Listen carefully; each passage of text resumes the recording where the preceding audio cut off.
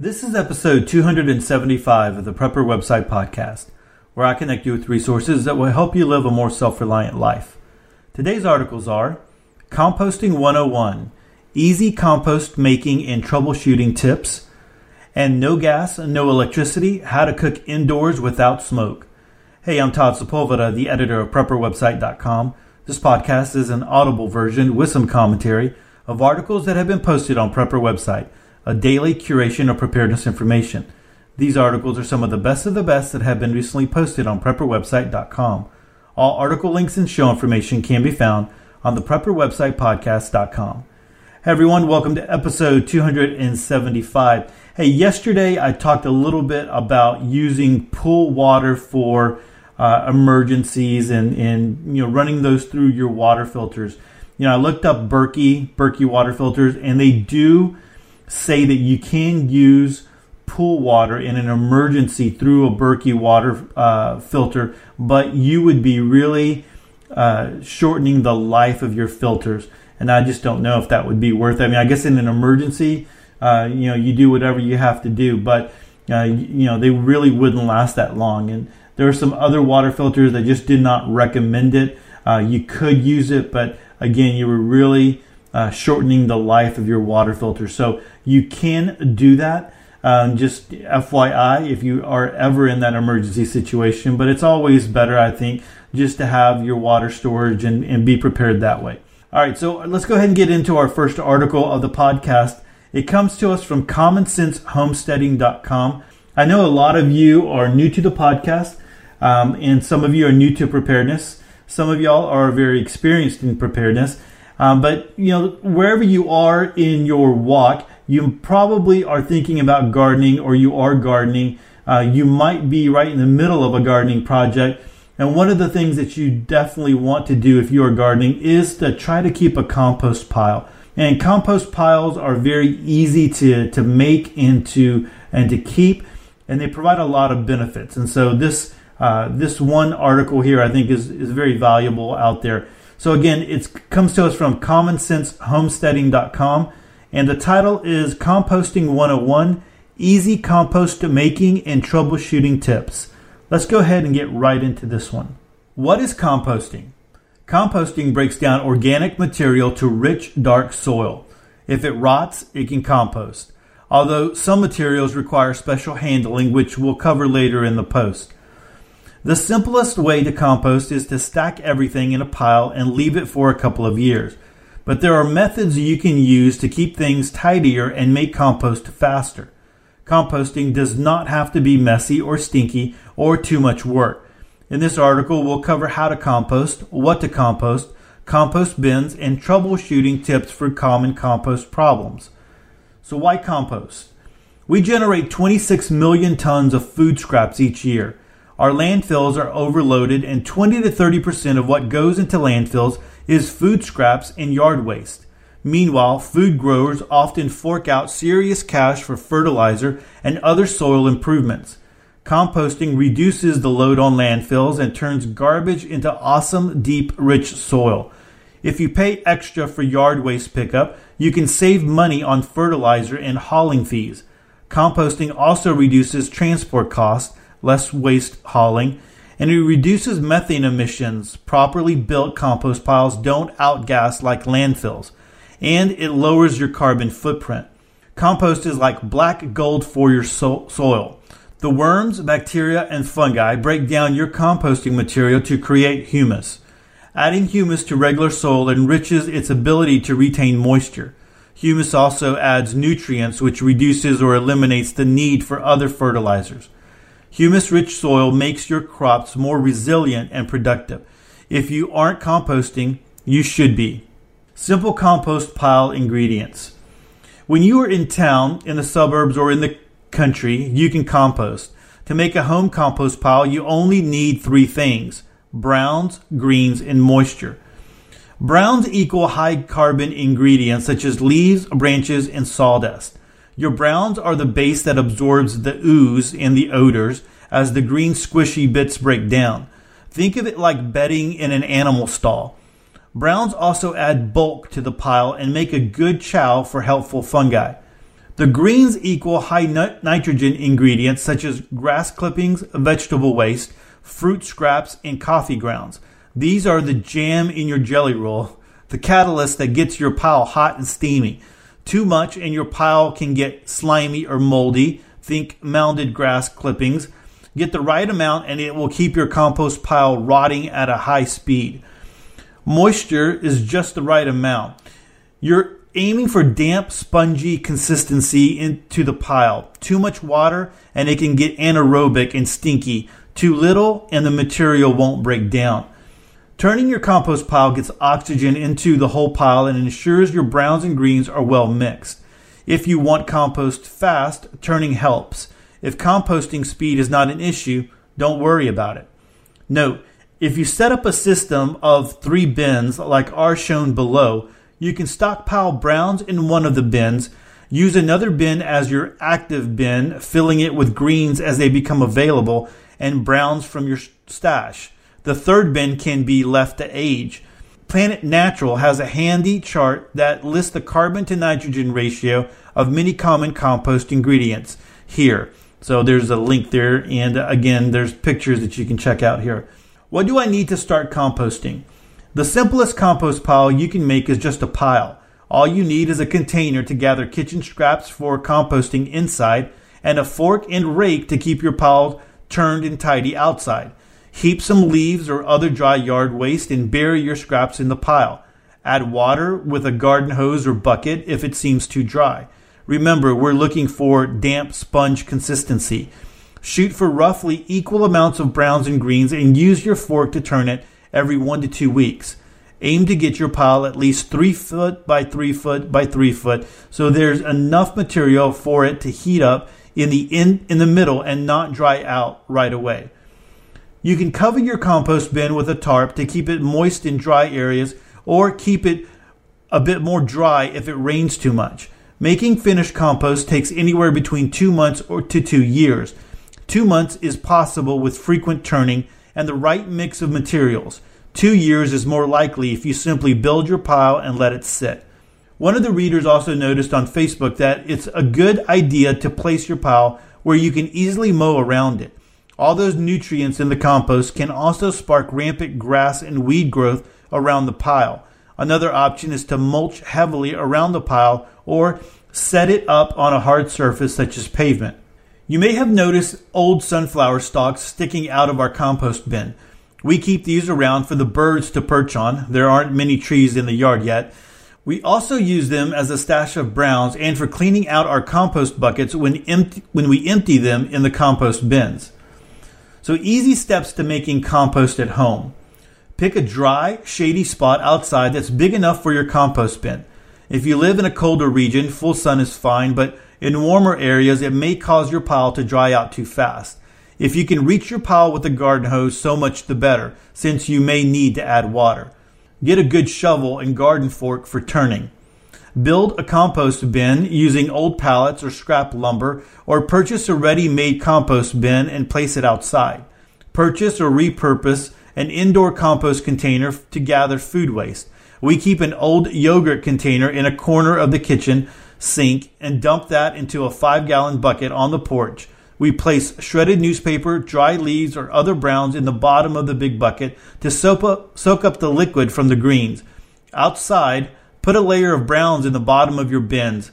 Inside, start gathering kitchen scraps for greens.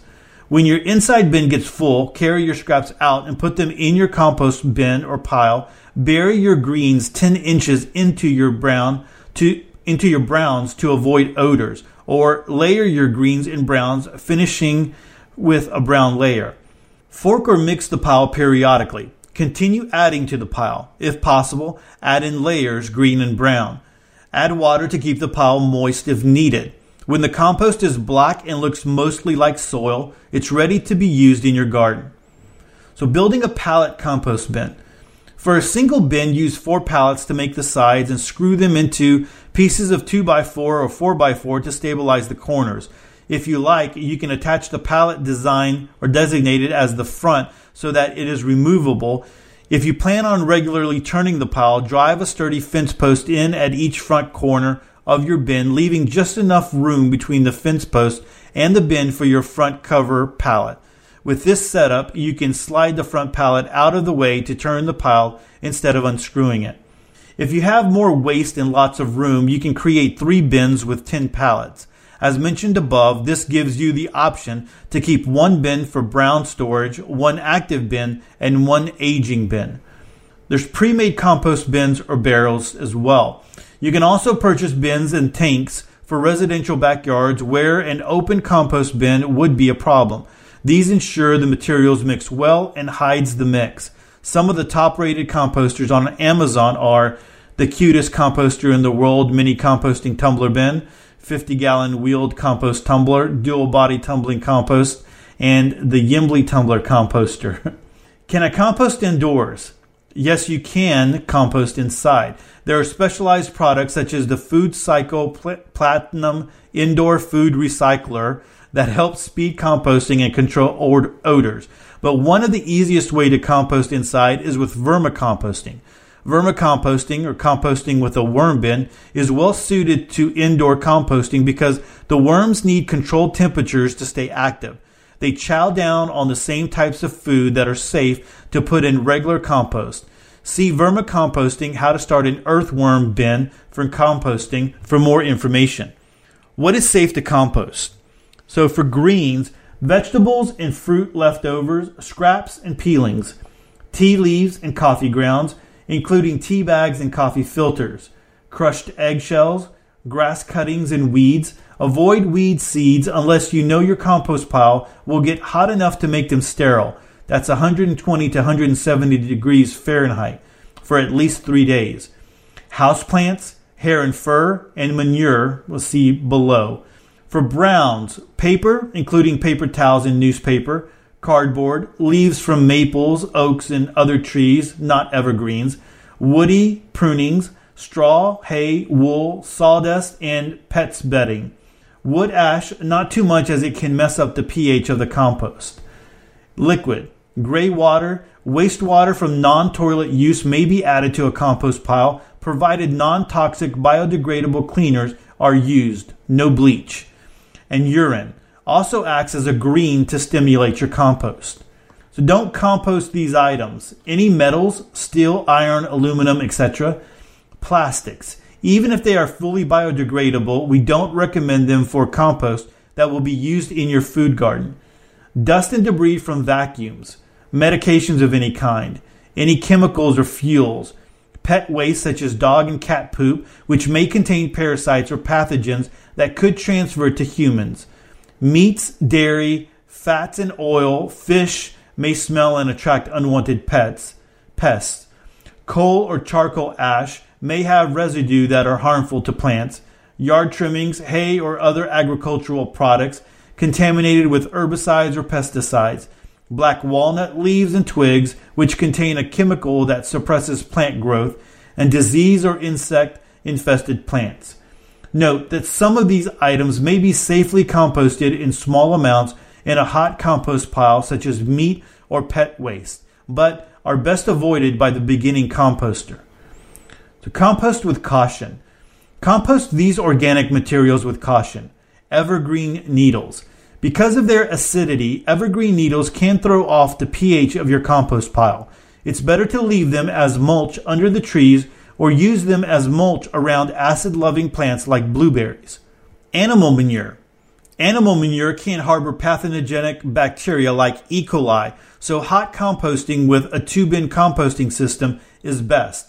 1 bin is active, the other is curing. C. Using manure and compost as nutrient sources for fruit and vegetable crops, and composting chicken manure for more information. Use deep bedding methods to begin composting manure in the animal shelter. Human waste. Like animal manure, human waste can harbor pathogens. The Human Manure Handbook is an excellent resource for those who wish to capture and reuse this waste system. Dead animals and/or animal parts and bones. Hot composting of carcasses is now the recommended disposal method for animal mortalities, as proper hot composting poses less risk to water supplies than burying. See composting animal mortalities for detailed information on this disposal method.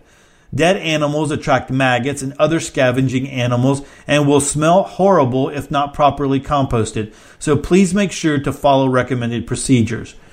Then black water or toilet wastewater.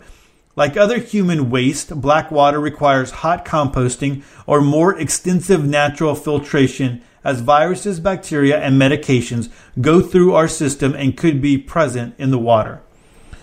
So composting questions and answers. How long does it take to make compost? A compost pile or bin could be ready to use in as little as 4 to 6 weeks with regular turning and the right mix of greens and browns. Layered piles that are left without turning may take up to 2 years or more. How do I know my compost is done? The compost is done when the compost material at the bottom, the humus, is dark rich color. In a tumbling composter or well-turned pile, all or more of the material may be humus. The unfinished top layer can be put back in the pile or added to another bin as the bottom layer. Note the black layers in the bottom of the compost in this picture below. Watch out for steam. If your compost is still steaming and actively heating, the compost can burn your plants. It's best to wait until compost has aged enough to stop steaming before applying to your garden. Even if the color is dark and most of the material is broken down, this is where a 2 to 3 bin system is handy. We keep one bin active and allow the others to age. The compost smells. Is that normal? It is normal for compost to have some odor. After all, it is decomposing. The odor of a healthy compost pile should be earthy, like the damp, musty odor of a pile of rotting leaves. If your compost pile stinks, you need an intervention. First, make sure you have enough browns to soak up excess moisture and balance out your greens. Lack of browns is the number one reason for stinky compost. Next, do some turning to make sure your greens and browns are well mixed and you don't have pockets of rotting ooze. Check your moisture levels. Too dry, unlikely if it's stinky but possible, add water. Too wet, turn more frequently and add dry browns if needed. There is some mold in my compost. Is that okay? Mold is completely normal in compost bins and is especially helpful in the breakdown of woody material like wood chips and tough plant stalks. The less you turn your compost, the more likely you are to see large spans of spreading mold. If you are sensitive to mold, wear a mask when turning your compost or enlist a friend to turn it for you. To reduce the mold bloom, turn your pile more frequently and make sure the moisture levels don't get too high. Don't forget to aim for a good balance of greens and browns. Can I keep adding things to the same compost barrel? Yes, it even has a name. It's called layering. Ideally, we want to build up alternating layers of greens and browns as we build our pile. If you don't turn your pile, the bottom layers will finish first. At that point, you can peel back the top layers or remove the finished compost or humus from the bottom and then return the rest of the pile to continue composting. In a composter tumbler, you'll probably want to rake or sift out the leaf finished pieces when you harvest your compost. The same goes for a pile that is frequently turned. If something isn't broken down, put it back in the pile for another round of composting. Ideally, it's best to have a system of 2 or more bins so you can let one pile age while the other one is active. There are a lot of ants or other insects in the compost. Is that okay? A healthy compost pile is teeming with life, including bugs of various types such as sow bugs, pill bugs, millipedes, slugs, earwigs, beetles, centipedes, and more. It's like a high-rise bug hotel. When you dig in to turn your compost, you should see a wide variety of small critters running for cover. If your pile gets dominated by one species, such as ants taking over and turning the pile into a giant farm, odds are that something is out of balance. For instance, an abundance of ants means your pile is too dry. Try turning your pile more frequently to disrupt their nesting habits and keep a closer watch on moisture levels and your balance of greens and browns. If you have chickens, allowing your chickens access to your compost pile will take down the bug population and provide some great high-protein chicken chow. So are you ready to get composting? I hope this guide helps you to understand the basics of home composting. It's time for more people to start using the resources at hand to build better soil and grow healthier crops. If you have any composting tips you'd like to share or questions you'd like to ask, please leave a comment and let us know. All right, I just want to give just a couple of pieces of advice here. The tumblers will work. Like if you go buy a tumbler from from Home Depot or order one from Amazon or whatever, they will work, but you're going to have to really keep an eye on it. If you're more along the lines as, I want to make a compost pile and kind of just leave it, set it and forget it type thing, then, one of those compost bins that you buy might not be the answer for you, because you do need to check the moisture levels on a regular basis and keep them turned. The pallet system, that's an easy way to go. And if you're looking to make one, you can save a lot of money doing it that way.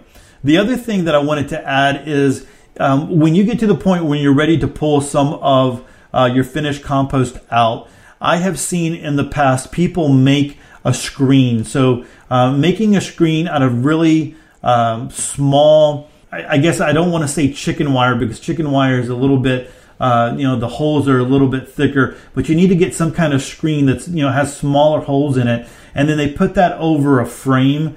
And so they kind of sift the compost through that. So any big pieces get left behind. So maybe I've seen this like over a wheelbarrow. They're putting compost, they're shaking it down. And so the big stuff that's left behind gets thrown into the other compost bin that's getting ready to get started, right? And so that's an easy way to sift through it and filter it. And so you're basically making a sifter when you do that. So just wanted to kind of throw that out. I've seen that before on videos and posts that we've linked on Prepper website. Okay, guys, that's over at commonsensehome.com. And like always, I'll link to it in the show notes. All right, this next article is from askaprepper.com. And this article, I think, is it's valuable because a lot of the times, so many people, when we talk about cooking, we talk about survival food, we talk about our food pantries, we talk about all that kind of stuff, but we don't always talk about cooking. I mean, that is one of the lessons that I do have in the e-course that I send out when you sign up for the Prepper website email list.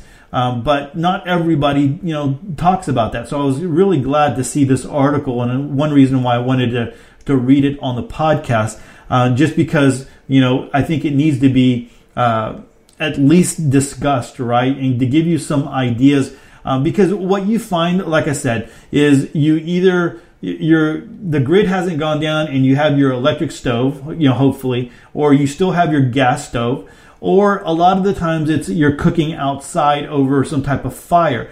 But there are other means of cooking that you can have, and they don't cost a lot of money. You can put a little bit of investment into it. In fact, some of these are very, very cheap if you want to go the do-it-yourself route.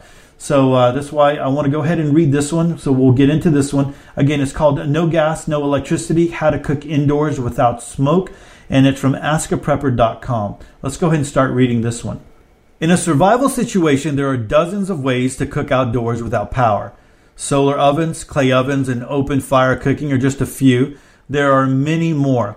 But what happens when the grid is down and you need to stay indoors? Anything from a hurricane or extreme cold snap to a longer-term emergency like a pandemic or nuclear fallout situation can force you to do your cooking inside. Most long-term storage preparedness foods like white rice and beans require cooking. How do you feed your family while at the same time keeping them safe indoors? Okay, the first way is propane stove. Electric stoves are more common these days, and propane stoves are even banned in many apartment complexes. But if you happen to have a propane stove, you don't need electricity to cook. Even propane stoves with a built-in electronic igniter can be lit with a match or your trusty Zippo. Most domestic propane stoves have a fume hood that helps dissipate toxic fumes or gases produced during cooking. Many families don't bother to use them. Growing up, ours never worked, as our house was naturally well ventilated enough that it never mattered. In a major crisis, hoods with a powered extractor fans probably won't be working anyway. Keep in mind that any stove that's burning fuel needs a good air supply. If there isn't enough oxygen in the air, the fuel won't burn properly, and that releases deadly carbon monoxide gas. Always use stoves in an area that has good ventilation. This can be a problem if there's a fallout hazard. So when you're preparing fallout rooms or shelters, make sure there's a good, properly filtered air intake in a location that will let you cook safely. Wood stoves or fireplaces. We often forget that electricity is a relatively recent invention and that our ancestors cooked in fireplaces and on wood stoves for centuries. A Dutch oven is just that, an oven. It can be used to bake cookies on a wood stove, trapping the heat inside the cast iron and creating an oven from just about any heat source. While most people no longer have the experiment at hand to simmer a stew hung over their fireplace, it's easy enough to bend a wire coat hanger into a skewer and cook simple foods over the fire. If you have an old fireplace with cooking hardware like a spit, grill, or swing trivet, overhaul it and get it into working order. If you don't have these items, look at installing them. Wrapping food in aluminum foil in the fireplace or wood stove is also a good option. Alcohol stoves. Small camp stoves that burn denatured alcohol can be used indoors. The denatured alcohol used in these stoves burns clean and should be safe to use indoors. You can make your own stove out of soda cans and a little ingenuity, or they're readily available from camp stove retailers. And that is a good option for you there. Canned heat or sterno. Often used to heat food indoors on buffet tables, canned heat is sold under the brand name Sterno. Sterno cans contain an alcohol-based fuel that burns cleanly, and individual canisters can burn for up to 2 hours for continuous heating. Since they're designed to burn mostly unattended for the entire duration of an event, they're a good option for slowly simmering a small pot of stew or beans. Keep in mind that each canister is small and can only heat a small pot. If you have a large pot, use 4 or 5 of the heat cans to bring it up to temperature and keep the lid on to retain heat. The main benefits of canned heat are that it's specifically designed for use indoors for heating and cooking food. They can safely be used just about anywhere, assuming you have a stable surface that won't tip over. They're easy to store, portable, and a great all-around solution for indoor cooking.